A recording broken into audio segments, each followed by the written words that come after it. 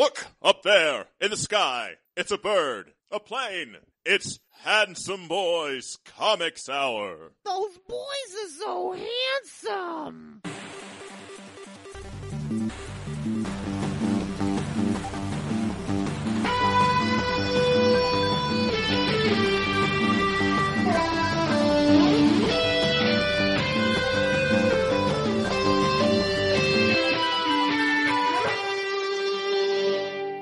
One duck. One goose. One weekly discussion of comics and nerd culture. I am your host, Robbie Dorman, literature geek and writer. And I'm your other host, Eric Z. Goodnight, professional artist and illustration nerd. And we are the Handsome Boys Comics Hour, your home for news, reviews, slightly antagonistic banter, and much, much more. It's episode 121, Eric. Mm-hmm. It's like a palindrome or something. I think they're called something different when they're numbers, but I don't know what it is. Yeah, it's a number-drome. There you go. I think that's good. That's good enough for our purposes. Yes, or any purposes. Put that in a scientific journal. Yes, all those math journals, they just go, oh, it's a number-drome. Of course. Yes. Eric Goodnight of the Handsome Boys Comics Hour says it's a number-drome. Ergo, it's canon now. Is canon a word they use in math? I hope so. I do have lots of head canon. That's where 789 happens. There's some layers. I know. I just can't let it die. I had to work at that for a bit. I was like, oh, some gymnastics. So guys, hey Handsomites, how you guys doing out there? We got a great episode. I'm excited this week. Yes, I'm excited to talk about our comics this week. Yeah, you were telling me about it last night, weren't you? I was. We were at an event last night together. We'll probably talk about it a bit later. It was not an orgy, so everyone calm down. Well, last night wasn't. Robbie. We got some Punisher to talk about. We're going to talk about that a little bit later. Punisher Max, Garth Ennis. I'm really excited to talk about that. I'm really looking forward to Eric because his reaction last night when I was just mentioned it was interesting. Yeah, I made a face, and I'm like, okay, good. I like that. Interesting. It's going to be fun. It's going to be something. We're going to talk about it. Before that, we have some comics that came out this week to talk about, don't we, Eric? This very week. This past week. Yeah, I mean, we're not in the future, but the last one. It is a Booster Gold scenario. Oh, is it? For me, yeah. Oh, okay. I'm from your future. Now I'm a little scared to ask any more questions about it. I'm a little scared to answer them, so it's okay. Okay. Well, let's get right to it. It is time for Weekly Floppies. Weekly Floppies is the part of the show where Eric and I will review this week's books, tell you to buy or do not buy them. There's often a mush meter involved, which goes from 1 to 5. There's also this. We've done decimals. That's usually from averages, though, right? I think we generally try and keep it whole numbers. Yes, we try and keep it whole numbers, but when you divide by 2, sometimes you get half. Sometimes. But this week, I'm really excited, especially our first comic. I really am excited to talk about it. It is The Vision, #1. From Marvel, one of their all-new, all-different books, written by Tom King, art Gabriel Hernandez Walta, Jordi Belair on colors, Clayton Cowles doing letters and production. This was a little bit, you saw a little bit of this, like the zero issue, for this, in that numbers, the all-new, all-different zero issue, I think it was, wasn't it? 0.0 or something like that? The numbering was strange. I don't recall, I remember us reading one, but I don't remember there being one about Vision. It was him telling Scarlet Witch that he had erased his memory. And that was in the Avengers preview? I don't remember. Regardless, this is #1. I'm going to put this right. This is trying to, give you a brief pitch of this. Is like the Vision starting his own weird family and moving into suburbia. That does not do it justice. I really like this comic. I really enjoyed this. I read it a few times. What do you think, Eric? It's thoroughly excellent. It's one of those things that never fails to make me interested, which is it's like it's like a think piece on the nature of AI. Yeah. You know, and into a look into Vision's character and this incredibly weird family that he has. I wish they would explain why he has a wife and 2 kids. Yeah. They've not really gone into it too much in this issue. No, you only get hints here and there Mm-hmm. about why, like, and that's part of the mystery. There's a lot of questions here. A lot of, like, what's exactly going on? Because, like, and that's one of the things I like about this. It's not spoon feeding you things. It is, you know, you start in media res, it's already happened, trying to figure out what's going on. There's nothing else in superhero comics like this right now. No, this is very different from everything else. Yeah, it's not Fraction-like. It's not like Batgirl. It's not like anything in Marvel. Or DC, for that matter. It reminded me a lot of, but some of the Dr. Manhattan stuff in Watchmen. I think I feel you there. Because it's got that character detachment and that, like, intense, like, laser focus on minute, like, details. About how people interact and just sort of not getting it. Yeah, it'd be like if Dr. Manhattan kind of went the other way from where he actually went. You know, he kind of went. We never really saw the part where he was, like, sort of having to fit in.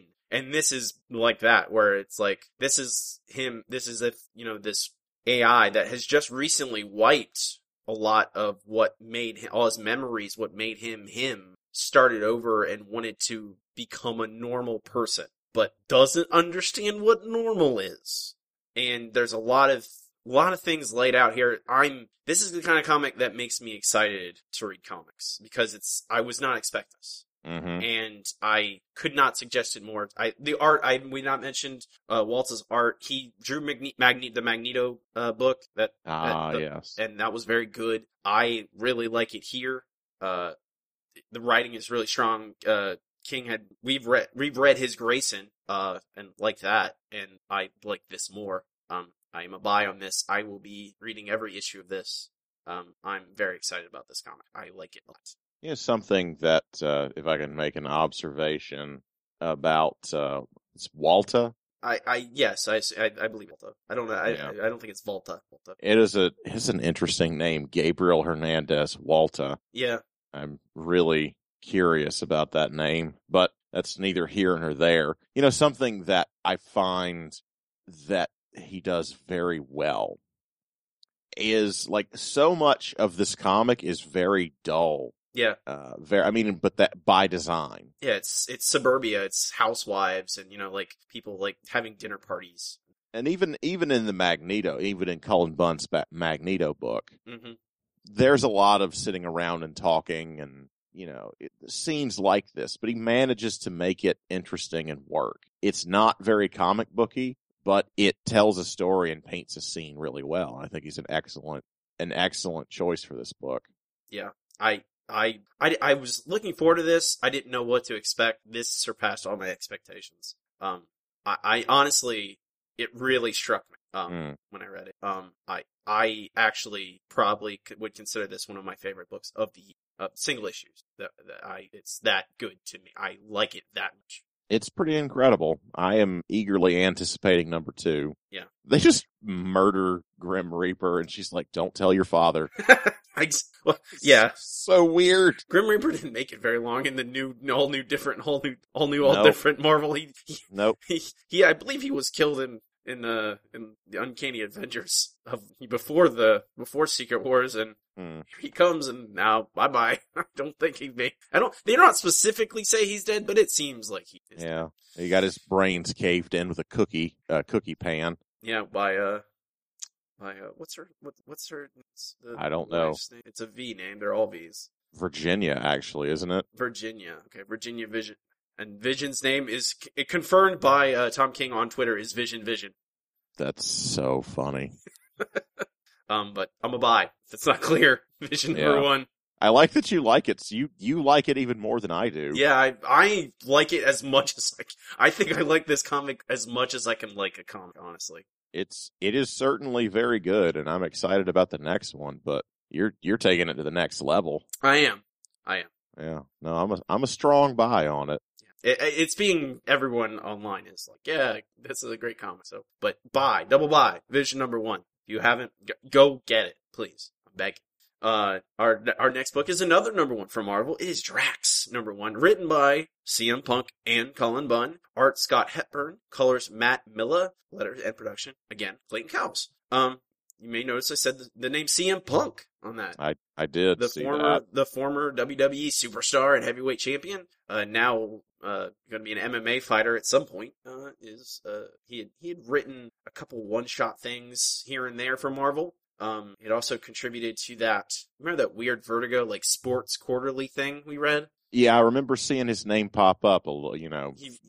Very sparsely. Yeah, he had written. I think he wrote one of the stories on that, or co-wrote it, or something. But this is a Drax. Finally, finishing off now that every member of the Guardians now has their own solo book.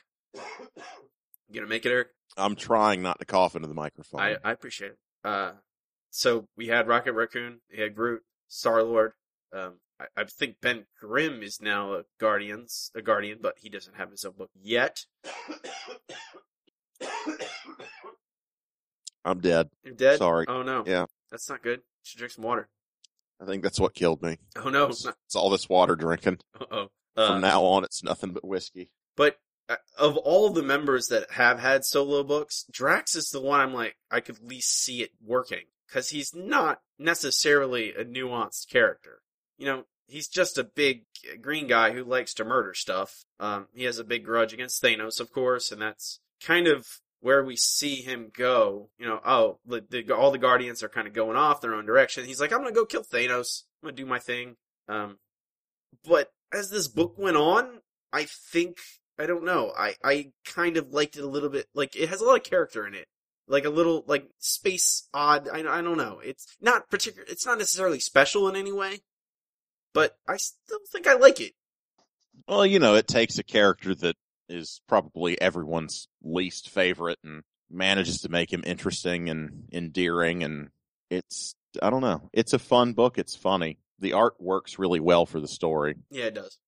It manages to give him a lot of character. And I think it helps that it makes him a little more animalistic looking. Like he looks like a gorilla or something. Mm-hmm. And I think that sort of, it makes him endearing, it's kind of adorable. Yeah, and it's not taking itself seriously. Mm-hmm. Like he has like this, the big battle with the spaceships, but all these mercenaries like leave him alone because they think his ship is worthless. Right. Like, it's like a lot of him being self-serious and everyone else not treating him like the threat he might be. And it's I don't know. I don't know if I would say this is like a top tier go buy. You need to go read this book, but for a fun space adventure, I think like it's all these Guardian character books. I don't necessarily think any of them are like, oh, you need to read it. But if this is what you want, it fits the bill. There's nothing like everything about it is executed, very cleanly and concisely. So I'm a buy. I'm gonna say I'm a buy. I'm a pretty confident buy on it. Yeah. I mean, I very much. I think the art is very strong and it's stylized in ways that I really enjoy. I think it's as good as I like it better. I don't remember really liking the Rocket comic that much, but I think I like this more. Okay. I remember liking Groot quite a lot, and I think it's as good as Groot.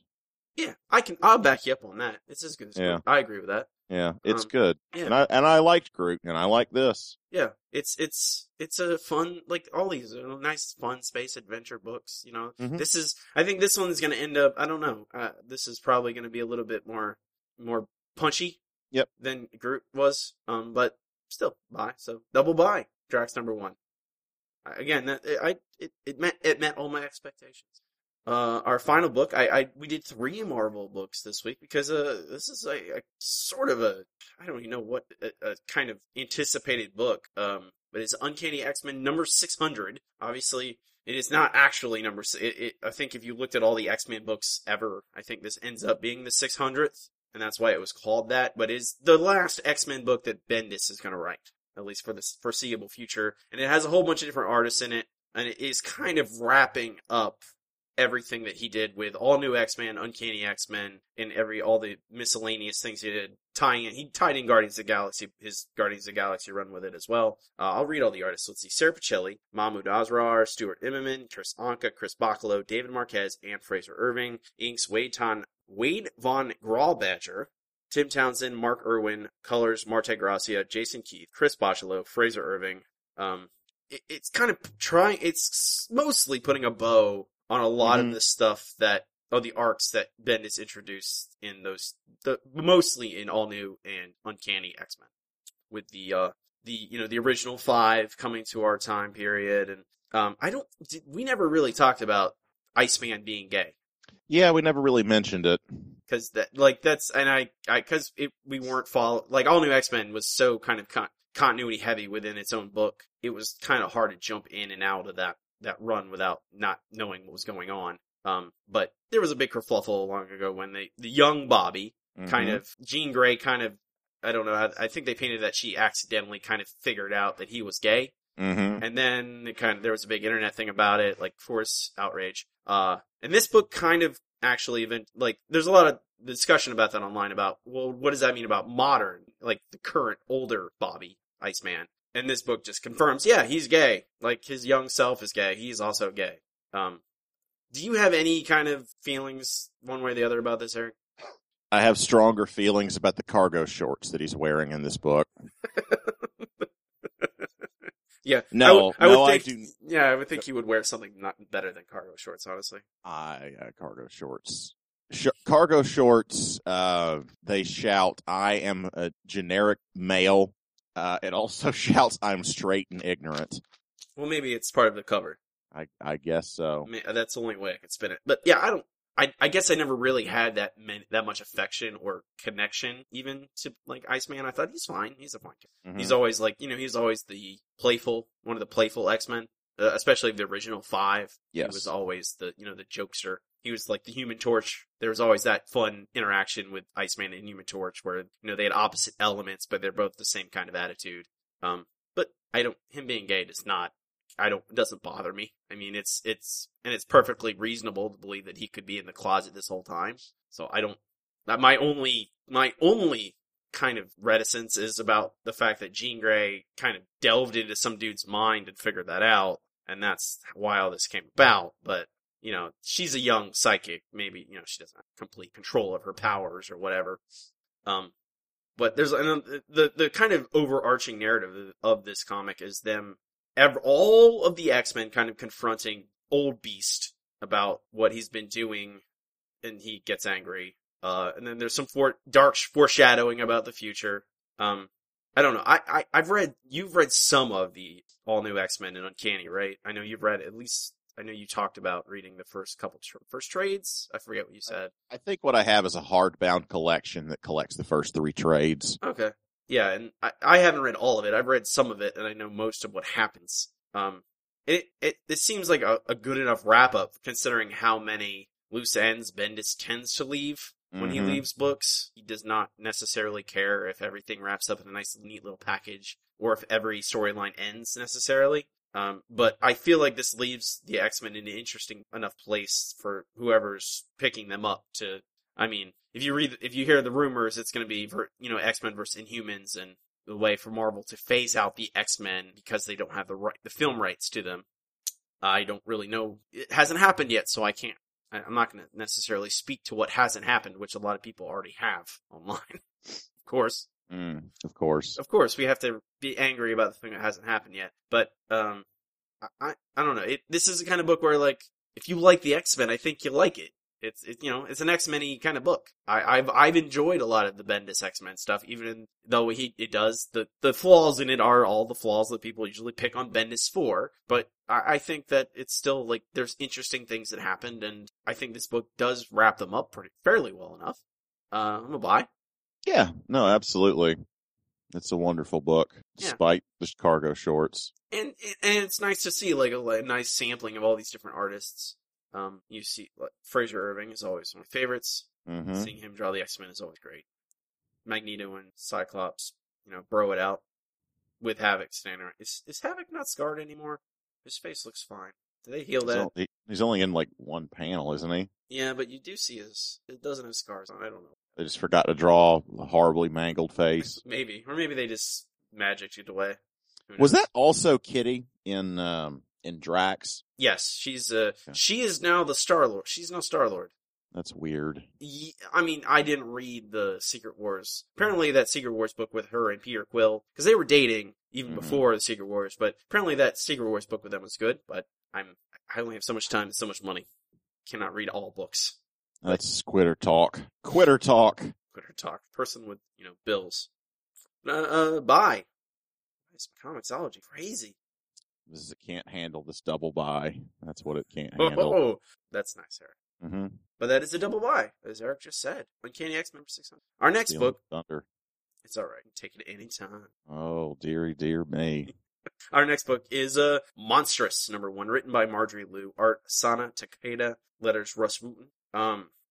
Initially, I did not buy this book, and then I saw a lot of hype online about it, and I saw samples of the art, which is beautiful, and I thought at least it'd be interesting to discuss.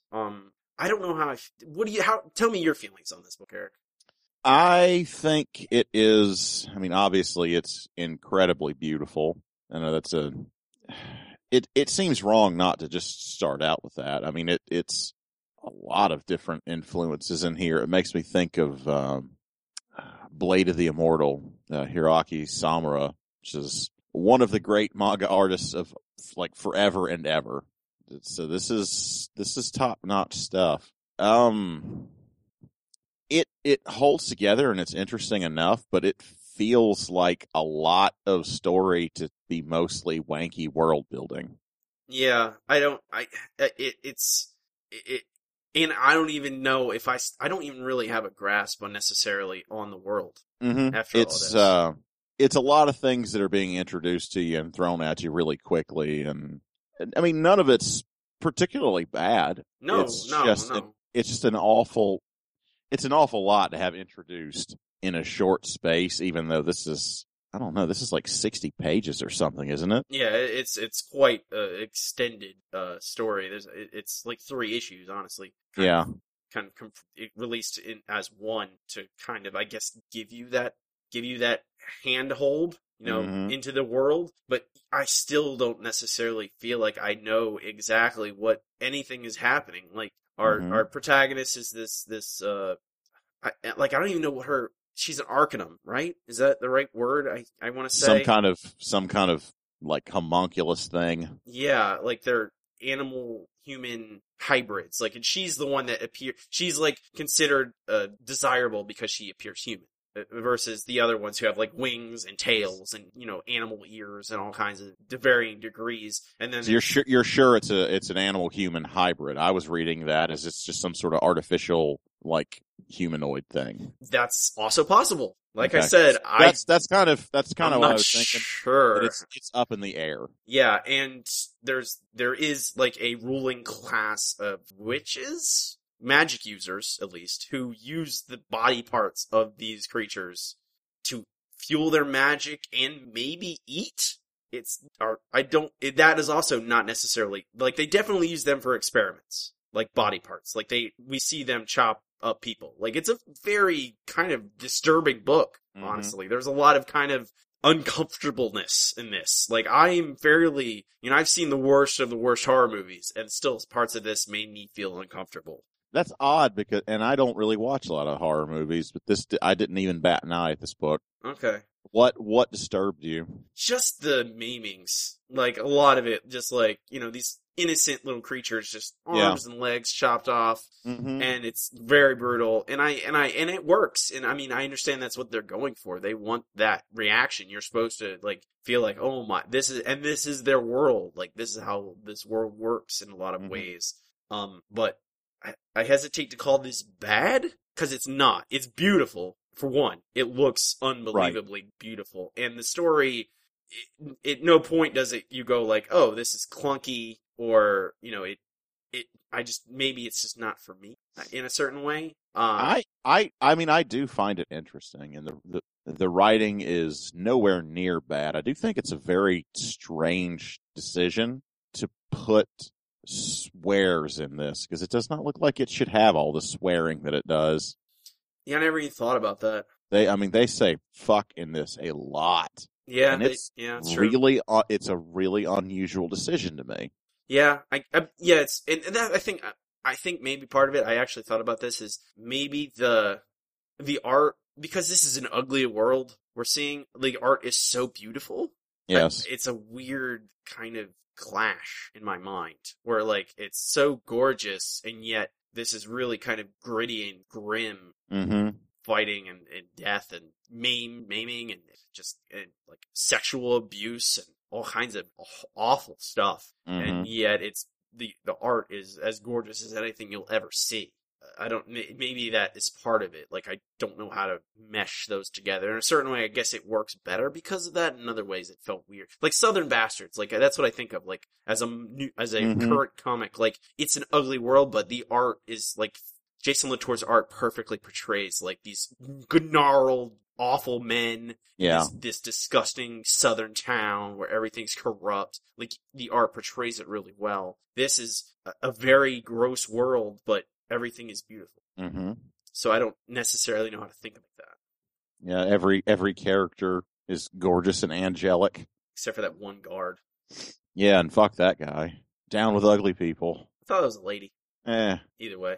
It's a guy. It just means humanoid in my mind. Well, that's other people don't feel that way. It just, Yeah, like dude. Yeah. Well, dude means maleness to most people. Means it to me. But guy is just like, human shape. I don't know. It's a weird semantic point to argue. I'm gonna say that I'm a buy on this, and I'll probably read more of these as they come out and see how I feel if I want to continue reading it. But to an average person who looks at this, I think they would like it, and I think I like it enough that I would give it another shot. I don't think I can stress enough. This art is really good. I'm actually very, I'm frustrated that I've never heard of the Sana Takeda. It's, very frustrating that something this good that I find this appealing is completely off my radar. Well, it is not a name I have ever heard before. It's a wide world out there. It is. There's a shitload of people making artwork. So you're a buyer. But of course. As Monstress #1, we are a double buy. Our last comic of the week is James Bond VARGR #1. VARGR capitals. But of course. I think it's some acronym in the 007 verse. This is written by why is this doing this to me? Why is it asking me to update this comic book? Why does this comic book need an update? There might have been something corrected. A typo or something? I guess so. Either that or he said something nice and they had to retcon it. Yeah, this is, you ask, why is Eric and I reading a James Bond comic, a licensed James Bond comic, because it's written by Warren Ellis. Yeah, of course it was. Art by Jason Masters, Guy Major, colors Simon Boland on letters. This is supposed to be the Bond from the books, not the movie Bond. The Bond from the books is generally more brutish and, dark and rude. Although the newish Bond is not that indistinguishable from the book Bond. The one, what's his face? You know his name, Eric? Actor right now? Daniel Craig. His Bond is more similar to this Bond, at least not in looks necessarily, but in action. He's like kind of short and not necessarily as charming. Although this Bond can turn it on, but it starts with him brutally murdering a man. So that's the first thing we see. Do you have any particular affection for James Bond, the property? Zero. Okay. I have more interest in Daniel Craig as a style icon than as Bond. I like some Bond. I like the good Bond movies. I think that's what are the good Bond movies? I don't even know. The Daniel Craig, definitely Casino Royale, his first one, very good. Mm-hmm. That's a very good movie in general. Not even a good James Bond movie, but it's a solid movie. Of the Pierce Brosnan GoldenEye, I liked that. It's not necessarily a good movie, but it's a fun Bond movie. It's very campy. But his later Pierce Brosnan movies got really camp and really bad. Of course, the Sean Connery Bond movies, there's most of them are good. Goldfinger is probably my favorite, not necessarily best, but it is my favorite of those movies. I haven't seen all of the, I haven't seen the Dalton or, why can't I think of his name? The other Bond, the one, those two in the middle between Brosnan and Sean Connery, but I haven't seen those, so I don't know how I feel. I think it's, for a spy kind of pastiche, it works very well, having the British kind of charm and, sex pot, misogynist kind of character works fine because it kind of gives you a good shortcut into telling spy stories. And I think, I don't know, I like this comic. I enjoyed it. It looks nice. I think Warren Ellis did a good job at capturing James Bond, whatever that means. I don't know if I'm going to read all of, I'll probably pick up a trade just because Warren Ellis writes it, but I don't know if I'm going to be reading this in serialized form. You like this, sir? I find it tremendously interesting. I don't know that I would have ever picked it up, and I certainly agree with you. And I think Ellis has a very solid understanding of the character and the world, and I don't know, it works really well. And, I think I agree with you yet again that just because it's Ellis, it's worth a look. It's probably worth a trade. But it's just because it's a character I don't give a crap about. I don't know. It makes me want to see stuff from this genre, but perhaps not this. I don't know. Yeah, it's interesting to see Ellis write a spy story that is bound to reality. Because most of he's written plenty of espionage-ish, books. Off the top of my head, Global Operations is sort of like that, but that has a lot of metahuman stuff in it. So it's, it's not straight, just a dude, being a spy. It's certainly not any debonair kind of things. So it's interesting to see him write this. I'm a buy on, if you like James Bond, yeah, this is probably the best James Bond comic you'll find. If you don't like spy stuff, I mean, it's still good, but it has that James Bond pastiche on it. So you're not, it probably, with any licensed comic, if you don't like the thing it's based on, you're not, it might not necessarily bring you on board, no matter how good it is.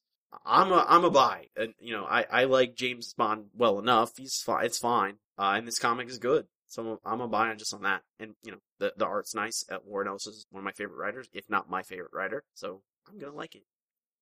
I'm a buy on it, just not an incredibly enthusiastic one. I'm going to go 2 out of 5 on the mush meter. Okay. Not because it's poor, but just it reflects your tastes. Yeah, I think really that's my only intention there.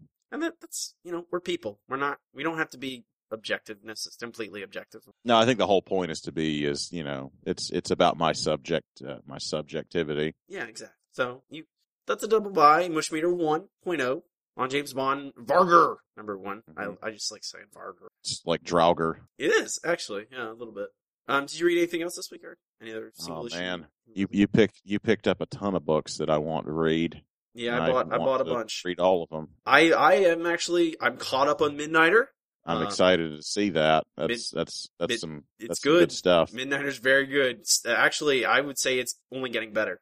I imagine so. I got the new next issue of Paper Girls. Saw that too. Really jealous. Wanted to read it. Had to take a shitload of naps. I might be trade waiting on Paper Girls. Really? I think it's going to read much better in trade. I think it's single issues. It's a little, I don't know, slow for my taste. Doc Strange number 2, great. I don't think so. But for all, tons of good comics came out this week. I know, it's exciting. Yeah, it's great. It's actually, I was talking about this with our friend Gary about he asked me to recommend stuff, and I'm like, there's a lot of stuff. I don't have the time or money to buy all the comics I want. And, there's just so many good ones coming out right now. It's kind of crazy. I don't think anyone is actually saying, this is a amazing time to be a comic book fan. There are, it's a glut of comics, no matter what kind of comics you like. There's tons of good stuff coming out. You ready to talk about some video games, Eric? I believe that needs to happen. I see that on the schedule, so I think we need to do that. On the schedule. With that weekly Floppies is over. There'll be more next week, I promise. with that, time for our next segment is time for Checking In. Checking In is the part of the show where Eric and I will discuss about what we've been up to during the week. Talk about, make recommendations for books, video games, movies, television shows, whatever. Eric, when I opened up our Google Doc and saw what you wrote down, I'm very interested about how you experienced this. Cause I've seen videos of it, but I've not actually, I haven't touched it. So tell me about this thing. This is a very unusual concept of a video game. It is called Keep Talking and Nobody Explodes. Great name. It is a party game. It has a component that is a video game, and the other component is there is a manual that you can get on the internet. You can download it and print it. You can do whatever. But the way it works is you have one person, and while it does not necessarily have to be played with a VR visor, that is the way it was designed. That way that person is immersed. Mm-hmm. And what they are given is a complicated bomb that only they can see, and they have to defuse. Well, you have 2 or 3 or however many people that are reading the manual. You're not allowed to look at the manual and defuse the bomb.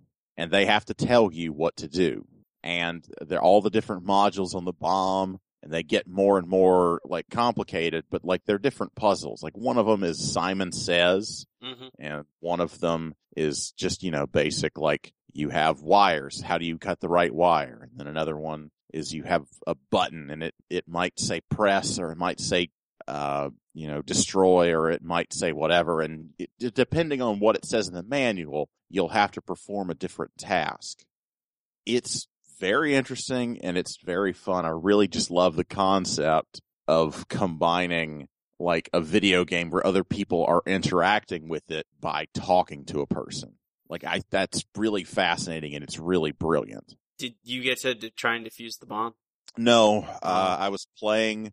If we had recorded earlier, I would not be checking in with this because I literally played it right before we started recording. Okay. My brother calls me, and he's like, I just got this game, and I want to test it out, and it's really fun. It's really interesting, and you're the first person I thought of when I was playing it, because it's an excellent game, but it's exactly the kind of thing that you would like. I've watched videos of people playing it, and it looks half fun and half really intense and kind of, because I watch people, they only had a computer screen. They did not have VR.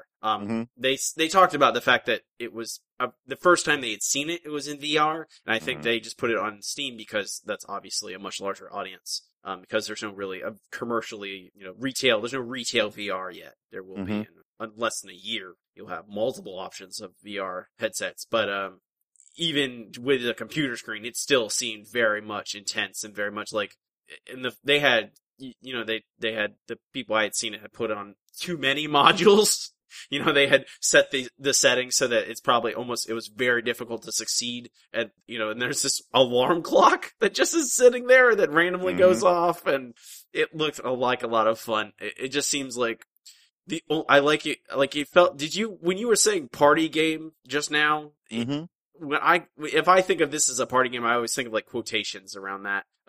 Because if you played Werewolf, or if you play Cards Against Humanity, it's more that genre of game. Yeah, it's funny. It seems like a lot of fun. I just don't know if I could get it. I would think it has to be the right kind of party to get people to play this, because the nerd parties that we go to, I could see our crowd meshing just fine with this. I've already talked about this with Matt and Melissa, so I saw it on Matt's wish list. Yeah.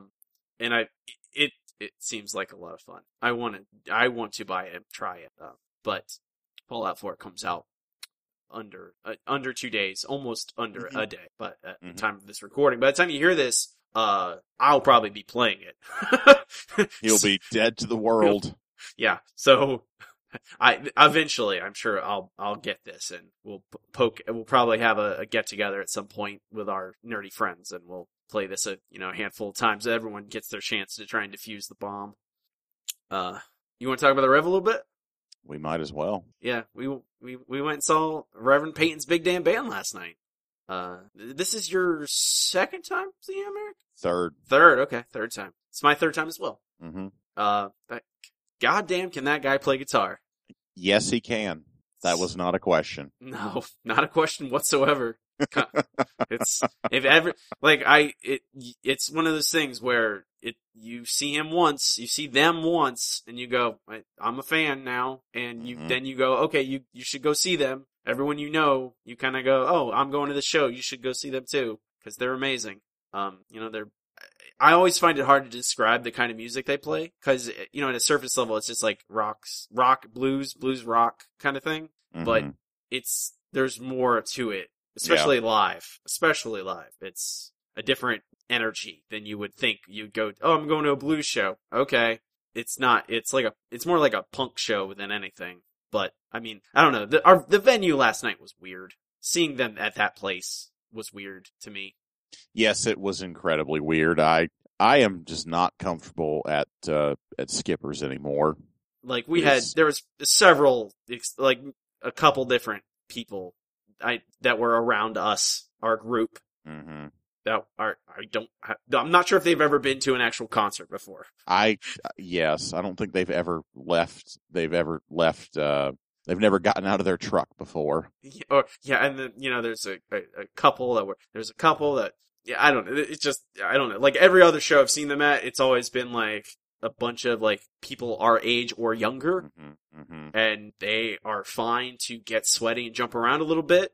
And it seemed like a lot of the people there last night were, I don't know, the people who generally stand at the back and just kind of. That was. I can't remember who it was whether it was Gabe or Gary, but I think it was at Taco Bus after the concert, and they were talking about how there was a show they went to at Skipper's where there were a bunch of older people that sat at the tables that were some distance back from the stage. And whenever someone went up front to stand up front, they screamed at them and said, "You can't do that. Get out of the way. You're blocking the way." And that's the kind of crowd that goes to this place, is grumpy, shitty old people that refuse to let anyone else have fun. I mean, like, go ahead. I was just going to say, it is a good music venue. It is a good place. The people that go there are assholes. This is my first time there, so I did not know what to expect. Kim had kind of given me a little, like, yeah, there's there's weirdos that go there, and yes. Mm-hmm. They suck. I've been punched in the face by someone's drunk dad twice. But still, that does not take away. Like, it's like magical watching them perform. Mm-hmm. It's just it makes you just happy. Like, I just watch them play, and it just makes me happy. Like, I can't help but feel joy. Like, seeing those three people, like, they clearly just enjoy what they're doing so much. Yeah. It's really Reverend Peyton's Big Damn Band. I suggest every person listening to this, please go check them out.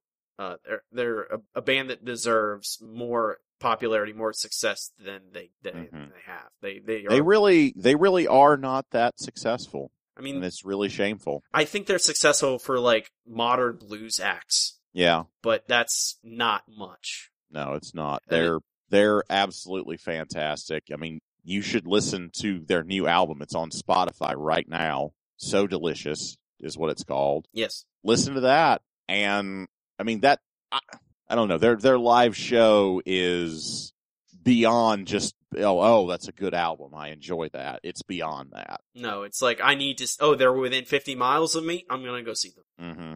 Mm-hmm. Absolutely. Yeah, they're great. I have my own video game to talk about, Eric. A very stranger than yours. That's good. Yeah, it's I don't know. I feel weird playing it, but I really enjoyed anyway. It is called Viscera Cleanup Detail. I saw it it was on Steam sale like not too long ago. I think it just came out of early access. It was like $8, and I'm like, okay, I'll buy that for $8. Because the premise seemed silly. It is okay. Like, did you ever play Quake? Of course. Okay. Or it's actually, I think Doom is even a better. I mean, they're of the same ilk. So, those games are set on space stations, or factories or something like that. Imagine you're the janitor who has to go in after all that stuff has gone down and has to clean up. Of course. Like, there, body parts everywhere, and gore, and like alien goop, and all kinds of, and it's everywhere. And, and you have to get rid of all the body parts and mop up the blood and the gore, and, straighten up the place, put everything where it belongs. And, then you clock out, and you get graded.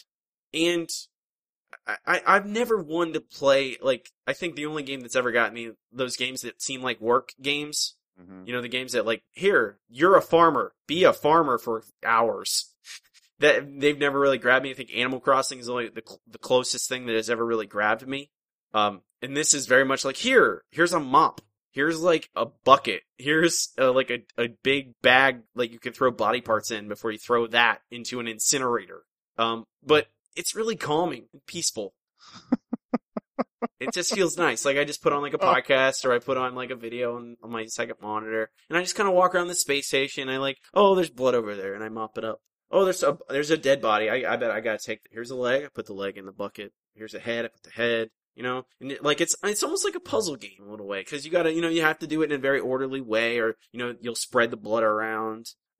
You have to, have a system to clean up everything. You have, there's different little tools they give you to try. You have a sniffer device that tells you if there's anything, that you haven't noticed that's still around. The settings are different and unique. There's a whole bunch of different maps, quote unquote. They all have different, a set. One is a robot factory where the robots rebelled. And then they got sentient and started killing people. So there's a whole bunch of there's a boardroom where all the board are dead in pieces. Jesus. And you have to clean them all up. You get there's notes scattered around the levels that give you background on what actually happened, and it's kind of subversively funny a little bit in that way, but most of it is just being a space janitor. And I don't know, it's still, I think it's off sale, but I think it's only $10 or something like that. It's in the Unreal Engine, so it looks nice, even though it's a little janky here and there. The physics are a little funny, but I don't know. It's a strange thing to say. Yeah, you should go play the space janitor game, but it's fun. And it's gonna, it tided me over. Fallout 4 comes out, as previously mentioned, very soon. It's kind of tided me over for that. It's just a kind of nice, I worked all day. I got, I had podcast work I had to do, or something, chores, whatever. And I just want to sit down, get a drink, clean up some gore in a space station. I don't think you'd like it, but it's fun. I don't know. Those kind of games don't really bother me that much. I mean, I have played an awful lot of Harvest Moon in my life. Yeah, this doesn't look that. I don't know. It doesn't have a lot of character. It is kind of funny though. There's a little bit of character in there. All the robots in the robot factory, every single one looks like a famous robot from a movie. There's okay. There's one's a T-1000. One is the giant loader from Aliens. They all have, there's different ones. All the different levels it's really funny. Have an estimated time of completion. One level, this one will take you 45 minutes. This one will take you an hour. It's just fun. It's more fun than cleaning up my house. Well, I know I do a lot of avoiding that. Yes, exactly. Before we move on to Punisher, I do have a podcast to recommend. Also, it's about video games. That is your way. It's called the Psychology of Video Games podcast. It's really interesting. I really like it. It explores kind of all the stuff that, what drives decisions in making games in how we play games. And that's endlessly fascinating to me. You've mentioned it a little bit before, with, what's the name of that? You're Not So Smart as the podcast. Correct. You Are Not So Smart. I never, I can get the loose pattern of those words, but I always forget the exact. Well, just think about what I say to you every day. Oh, true. Good. That's a good. That's a good mimetic device. Good mnemonic device. Yeah. Also true. Yes. And it's related to that, but it's tightly focused on video games. But the host is a psychologist and writes about this all the time, and he has different people who are doing different studies and related to video games, and it's endlessly fascinating to me. The most recent one was about microtransactions and envy. And, he had a researcher on who had done research and shown that people in a game where you can either earn something by just playing the game, by grinding, or by just buying it outright, people inherently dislike the person that buys it without, that doesn't do the grind. And they discuss that a lot. And it's very interesting. I like it, I think there's 8 episodes out. I'm not sure if there's a regular, I have not been able to figure out a regular schedule on it or not. It's kind of one of those things where, it's not necessarily going to come out. It doesn't come out every week, every Monday or something, but of all the ones I've listened to, I've really enjoyed it. It's like Dan Carlin. Yeah, kind of. Just comes out whenever. Yeah, and you just go, oh, another one. All right. Mm-hmm. Looks like there are 8 episodes. Yes. Currently. Correct. Interesting. But anyone who likes video games and likes to think about, why behind decisions and how, why you feel a certain way when you play a certain kind of game, things like that, definitely check it out. It's really interesting, really clever, fun, and the host is, he is a gamer. All the people that play are all gamers. They like video games a lot, and that's why they kind of got into this field of psychology. So, the Psychology of Video Games podcast. Check it out. Mm-hmm. What, you want to talk about Punisher some more? Yeah. Or sure. Or some. We haven't talked about it yet today. We have talked about him in the past. Frank Castle. Yep. We've even talked about Frankencastle. Yeah, I love Frankencastle too. I know. So, checking in. Over for now. It is time for our final segment. It is time for Nerd Boy Book Club. Nerd Boy Book Club is the part of the show where Eric and I will assign a longer collected work like you do in a book club. But for this week, we are doing Punisher Max, the first 3 trades, issues 1 through 18, written by Garth Ennis. If I can get all the artists up here, I can read them off in sequence. The first trade, first 6 issues is Louis Larosa, 7 through 12, Leandro Fernandez, 13 through 18, Dougie Braithwaite. I really like Punisher Max. In particular, Garth Ennis' Punisher Max. I don't, rereading it, I still really like it a lot. I can see a little bit more flaws than I did the first time, but I still don't care. I really like it a lot. I like this Punisher. It really feels like I feel like Garth Ennis has a good solid handle on Frank Castle. Especially, he absolutely does. Especially a Frank Castle where, they can show brutal murder and torture and have as much cursing as they want. Okay, Eric, I mentioned Punisher last night, and you made a face at me. I did. Explain. I mean, it's not that this is bad as much as you say, I really like this, and I don't understand that. I mean, I think it is, and I am reacting to 3 trades. And I think they are good. This is Die Hard. Yes. This is Die Hard that can, show more gruesome killing. And I don't know. I'd say that the language is probably, it's a little bit more explicit, like this. I can't imagine a Die Hard movie with a woman talking about getting wet. No. That is usually frowned upon. Even in an R-rated movie. It's just sort of not done. No, sexuality is not allowed in film. Well, you can show lots of nude women, but you can't talk about a woman like becoming aroused. Not allowed. No. The thing that I immediately compare this to is Fury Max, which I thought was excellent. Yes. And I think that we're going to get some of that. But these 3 trades are not that. Okay. I think Frank Castle is a hugely unlikable character in this. Oh, yeah.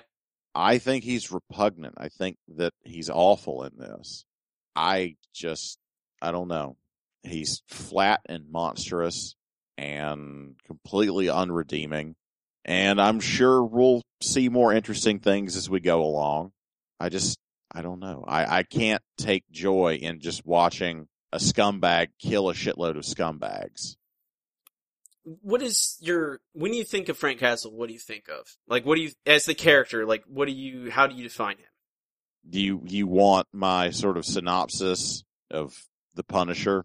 I Well, don't not understand. necess- I don't as understand. No, his character traits. What do you think of as you say this version of him is repugnant? This is. I mean, he is. He's not. You're not. I don't think you're supposed to think he's a good guy. This Punisher is if Rorschach was 6'5" and invincible, and a Vietnam veteran. Yes. That's who this is. He is black and white. Does not care. He's got his own code, and he fucking murders people if they go outside it. I'm just asking, without this, when you think of the Punisher, when you think of Frank Castle, the character, name how would you describe him? Not necessarily his backstory or anything like that, but how would you describe him in general, in your mind, your headcanon for the Punisher? Mm-hmm. Well, I mean, he is not a nice guy. He is not liked. Like the scene that I always think of is the one that was in Civil War, where he shows up with dying Spider-Man, and everyone's like, "Oh fuck no, get out of here, Punisher. We don't like you. You can't sit with us." And he refuses to hit Captain America back. Yeah, Captain America beats him up after he kills Jack-O-Lantern or a couple C-list villains. He shoots them right on sight, and Captain America beats the shit out of him, and he refuses to fight back. He won't hit Captain America. Right. And I think that's one of his more noble moments, but I do see him as that kind of character, that he is deeply principled, just like Rorschach. So I think they're very similar. I think why I like this so much, and I've said this before, where I think this is my favorite Garth Ennis thing.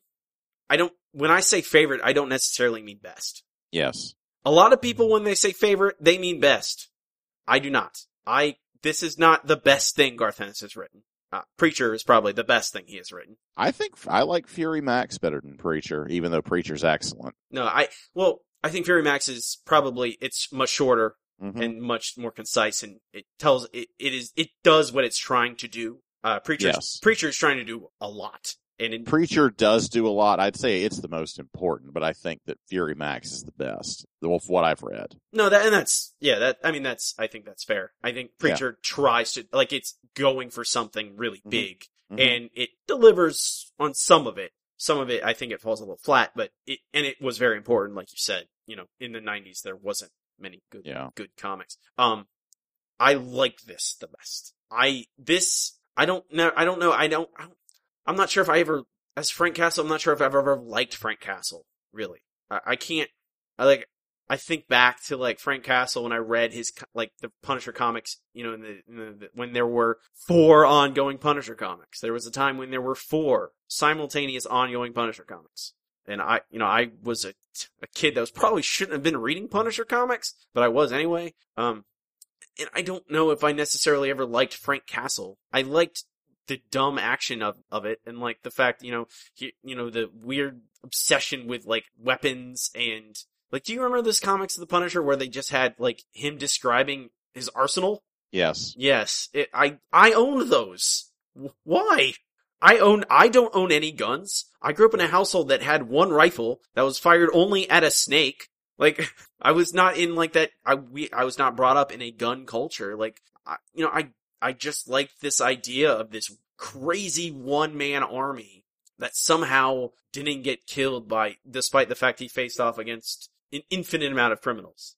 I agree with you that this Frank Castle is at best a dick, and at worst a monster.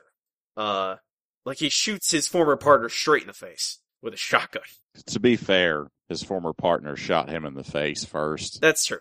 So with a shotgun, stun rounds though. Yeah, no, he got the worst end of it. He fucking ended up dead. Yes, no more microchip. Yeah, he's gone now. And I don't know, it works for me, and this has been described elsewhere like this, but in the fact that yes, Punisher is a bad guy, but everyone else is worse for the most part.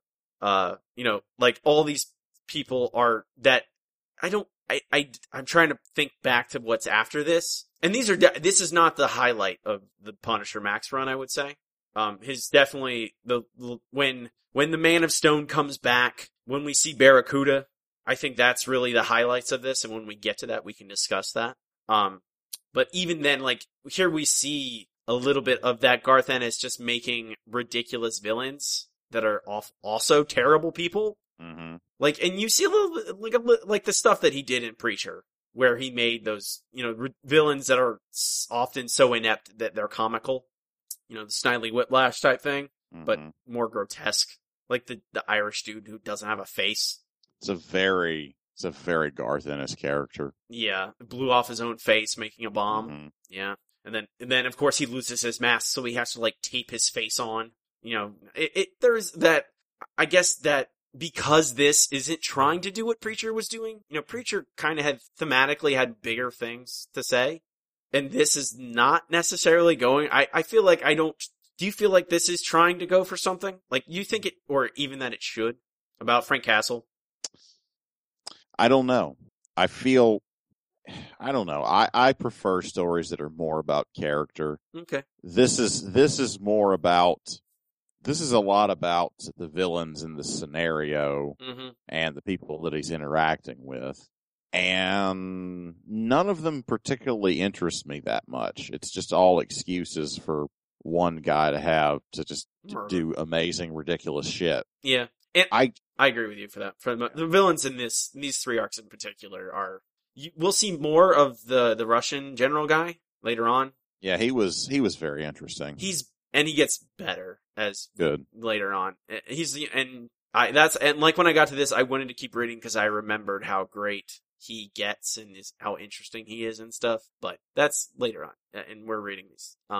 I agree with you the first one is just like mobsters.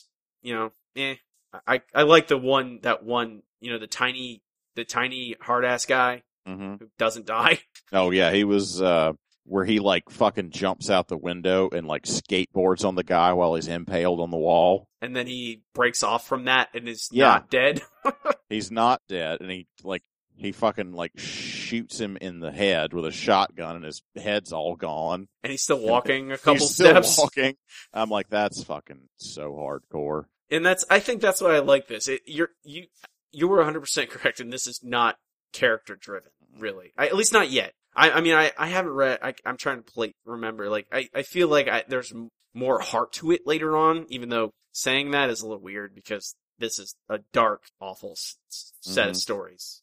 And Frank Castle in this is not really. He's like a force of nature. Yes. He's like a hurricane or like a flash flood or a fire or something. He's not necessarily something that I think he's fairly static through all this. And I just don't ever think of Frank Castle. And like, I think Frankencastle stands apart from a lot of Punisher for that reason, in that there is kind of an arc to Frank Castle in that. This is kind of the yin to that yang, I guess. Where this is much like Garth Ennis setting up so that Frank Castle can put him down. What do you think about the art? I like the first and third arcs a lot. The one with the IRA. Yeah, the Irish gang one. It was sort of not my cup of tea. I mean, it wasn't terrible, but it did not interest me, and it kind of took me out of it. It was the hardest one to read because it had a zillion characters and a bunch of like convoluted stuff going on, and in the end, the story's pretty simple. It did not need as many people. It did not need to be as peopled as it was. Yeah, there's a lot of there's all these 5 gangs, and then there's leaders of all the gangs, and all those other gangs have different members, and then there's this whole side story about this old dude who used to be a butcher of people, and now they're bringing it back. There's a lot. It's a weird mess. It would have made for 3 to 5 very uninteresting trades. It's way too much for 6 issues, and it's not particularly interesting. I think it's easily the low point. And I don't know. I was not particularly high on any of it. No, I think that this first story does start out being very, because I understand what your viewpoint when you say that it's just a monster killing other monsters. because in contrast to Frank Castle, these people are, they're gangbangers or they're gangsters. They're not necessarily like the worst of humanity. Sure, they're criminals and sure they're doing bad stuff, but most of them are, run of the mill bad guys. I'm trying to look at the next. You've already had experience with Barracuda as a character. Yes. Barracuda is not a run of the mill bad guy. And I don't know. I think that this is a kind of a warm up. Yeah. Yeah. I don't know if it's Garth Ennis just kind of introducing this stuff, or I don't know, like him kind of starting Frank Castle off with stuff we're familiar with, him in New York just murdering drug dealers and gangsters and stuff. I'll ask you this. If you were coming into this cold without me telling you, like you just picked this up, because, hey, I like the Punisher. I like Garth Ennis. Let me check this out. If you had gotten to this point, would you continue knowing that there's more? No. Okay. If I had read these three, particularly this second trade, no, okay. I would not be that interested. First and third one, they're not terrible. I mean, they're worth reading, particularly because I don't think I would have known when these came out. I might not have had it on my radar who Garth Ennis was. I might not have cared at all. 2004 when it started. Yeah, I might not have cared. I mean, I remember when these came out because I was really big on Tim Bradstreet at the time, who did many of these covers, not necessarily all of them. No, but a lot of them. Yeah. And I was very interested in his work at the time, but this Mother Russia story is way more convoluted than it needs to be as well. Still very good though. No, I think it. No, go ahead. Go ahead. What were you going to say? I was going to say that I think it's the Mother Russia stuff is where it begins to get more interesting because it's Punisher out of his element. And that is the best of this, is all about him not in New York, just being what we know about the Punisher. Like that's I think Mother Russia of these three is definitely the strongest because it's like, oh, Frank Castle being like the Green Beret kind of thing, think of him as, even though we never see it necessarily. And I think we can. I'll bring this up and then we can come back to it next week and the week after. And then I think there's a sense of escalation that Garth Ennis is trying to place in this, where it's very much like, okay, and you said it already, like he's invincible in this. Like we see him get shot point blank range with a shotgun in the gut. Yeah, I was talking about that exact scene earlier, to where he says, "Well, that's a rib gone, not broken, gone." And no mention of that anywhere else. No. After, I'm fairly certain that a man that loses a rib does not function nearly as well as he used to. No. And I'm not sure. I think Garth Ennis Garth Ennis is always about, how he hates most superhero stuff. But I think he does actually. I mean, he uses that to his advantage a little bit in this, where, Frank Castle gets injuries that would basically incapacitate a human for the rest of their life. I was going to say, anything that happens to him on any page is a career-ending injury in the NFL. Yeah, like, oh, well, I'm going to be staying at home forever. Yep. That's going to end my going outside life without without assistance, at least. And he just kind of, the next page, it's kind of forgotten, or the next comic gets forgotten at least. And I think in that way, it is very much looking into that, it's back to the status quo, reset a little bit. We forget all the stuff how he got hurt before this part. Even though he is one grizzled dude in this comic. And I think that's the thing I really like about it. I think that, because the Punisher now, like the current modern day Punisher, is not a Vietnam vet. He can't be. It's impossible. He would be way too old. This Punisher is in his 50s. It was seen, like in some art they put out at the time, some promo stuff, it said he was born in 1950. So at the time at the time of this publishing, it means like they have him be his actual age, which is, in his mid 50s. He is just a dude in his mid 50s that is like made out of iron and is tough as nails and, is invincible. And I like that because I think that ties back to the nostalgia I have for the Punisher, in that I when Ira was reading the Punisher, he was a Vietnam vet who came back, and the whole backstory. His family gets killed and all that stuff. And okay. Do you think the Punisher as a character works as well when it's not the Vietnam War he went to? I don't know. I mean, I think you can make it work, but I think that Vietnam, you're tied into. There's a lot of feelings there. Yeah. All the POWs, and you have the fact that it was such an unjust and unpopular war, and I mean you're already starting out with stuff that's emotionally loaded. Yeah. I think that what is he, an Iraq veteran? Basically, yeah. I think that I don't know. The military is a little bit different. It's a different operation then. Yeah. I mean, the stories that come back from Vietnam, I mean, they're as horrifying as anything in these comics. No, yeah, and like we saw that in Fury Max. Yeah. Yeah, and that, I feel like, and there's plenty of awful shit going on in the Middle East in our, no doubt, in our involvement, but it's not mythic. There's no kind of legend built up around it. It is cold, stark news stories about us killing civilians with drones or whatever. Because Vietnam took place in a time when, the news cycle was not 24 hours, where there weren't people, there weren't as much attention to it. There was born stories about, like Apocalypse Now is, there's tons of movies about it, and about the myths and legends kind of about, going to war in this jungle and all that. And that is tied up in Frank Castle.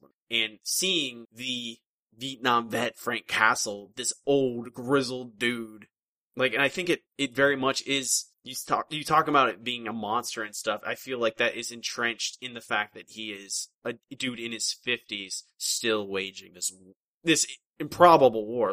Yeah. Everything Microchip says to him is exactly 100% correct. What are you doing? It doesn't matter how many you kill. It will never end. There will always be more people, more criminals, more people rushing in to fill this gap, to sell drugs, to do all these nefarious things. There's no point in waging this war.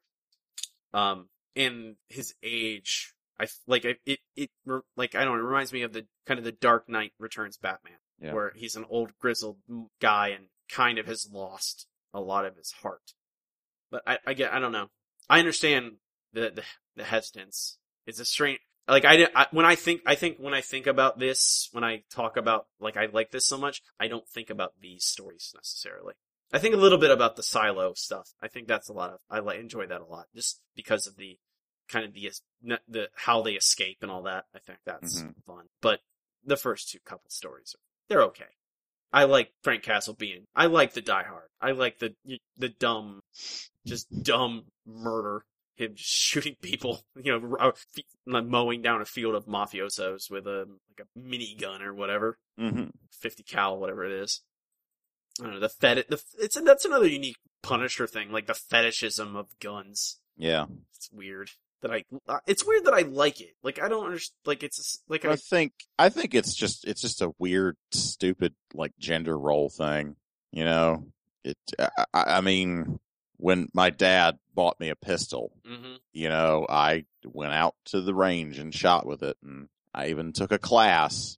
That's responsible. I mean, yeah, that was part of it, but I mean, there's something to it, and it makes you feel like a dude, and it's a good thing for the most part. I don't know. Those books that you're describing are interesting. This, I just think I don't know. It's a little gross to me. Yeah. I think it is. I think it's weird.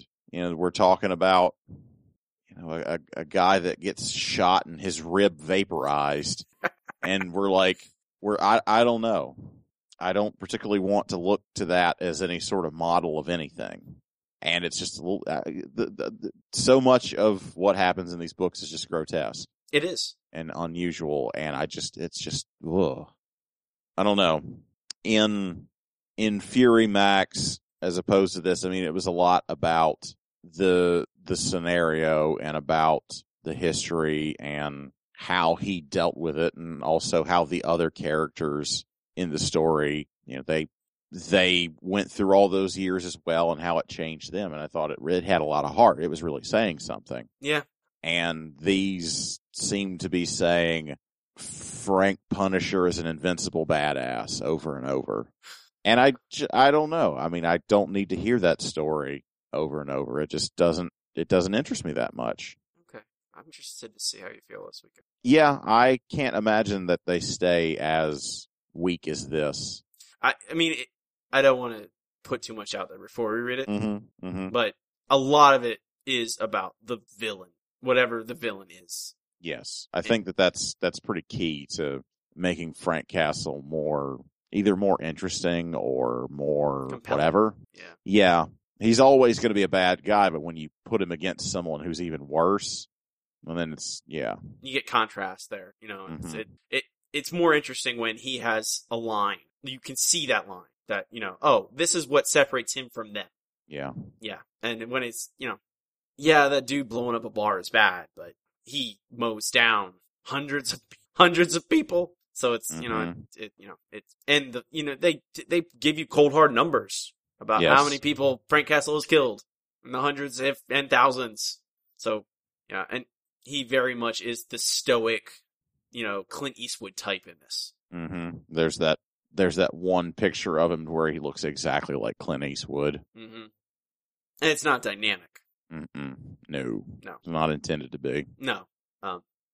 But I'm excited to keep reading because I know what comes up. At least I have my memory. It was a few years ago at that point, but I still really like this a lot. I mean, and despite how weak this was, I still enjoyed it. I still was excited I wanted to keep going, but I'm like, I can't read everything now. I need to wait and have it fresher before I discuss it. So, anything else? Mm-hmm. We've been talking about this for a bit now. Yeah, this has been a chatty episode. There's going to be some Goran Parlov coming up. I'm looking forward to that. He's very good. Yeah. Think that'll do it for this week? I'm feeling pretty confident about it. Okay. So next week we are going to be reading the next 3 volumes, 4, 5, and 6, collecting Punisher Max 19 through number 36. That'll be Up is Down, Black is White, The Slavers, and Barracuda, where, there you go, we will see Barracuda, this is where he originally was. This is before Fury Max, chronologically. Although, when we see him in Fury Max, it is much earlier, but you understand. Yes. Yes. So, 19 through 36, volumes 4, 5, and 6. Punisher Max by Garth Ennis. Let's see, they'll be by Leandro Fernandez and Goran Parlov. That will wrap us up. We are the Handsome Boys Comics Hour. Here for news review. Oh, why am I reading that? Why am I saying that again? That's the beginning. That is the beginning. We'll record another episode. Oh my God, I can't do that. We are the Handsome Boys Comics Hour. You can find us at handsomeboyscomicshour.com. Find us on iTunes. If you like the show, please rate, review, subscribe to us. Give us a 5-star review. It'll only take you a few moments, and it really helps us out. Helps new people find the show. We really appreciate that. You can find us on Facebook, facebook.com/handsomeboyscomicshour. Like us there. You can follow us on Twitter at HBCHour. And you can email us at handsomeboyscomics@gmail.com. Any of those places. Reach out to us. Tell us what you want us to read, what you think about. What we've said about certain issues. We'd like to hear from you guys. You can find me online on Twitter at MixmasterCereal. That's MixmasterCereal. Eric, where can they find you online? What a wonderful question. You can see my portfolio by going to freewillunlimited.com, and you can see most of the things I get up to online by going to ericzgoodnight.com. That includes my Instagram, where I am Easy Goodnight, and you can get me on Twitter. I am at Mr. Bad Example, spelled Mr. Bad Example.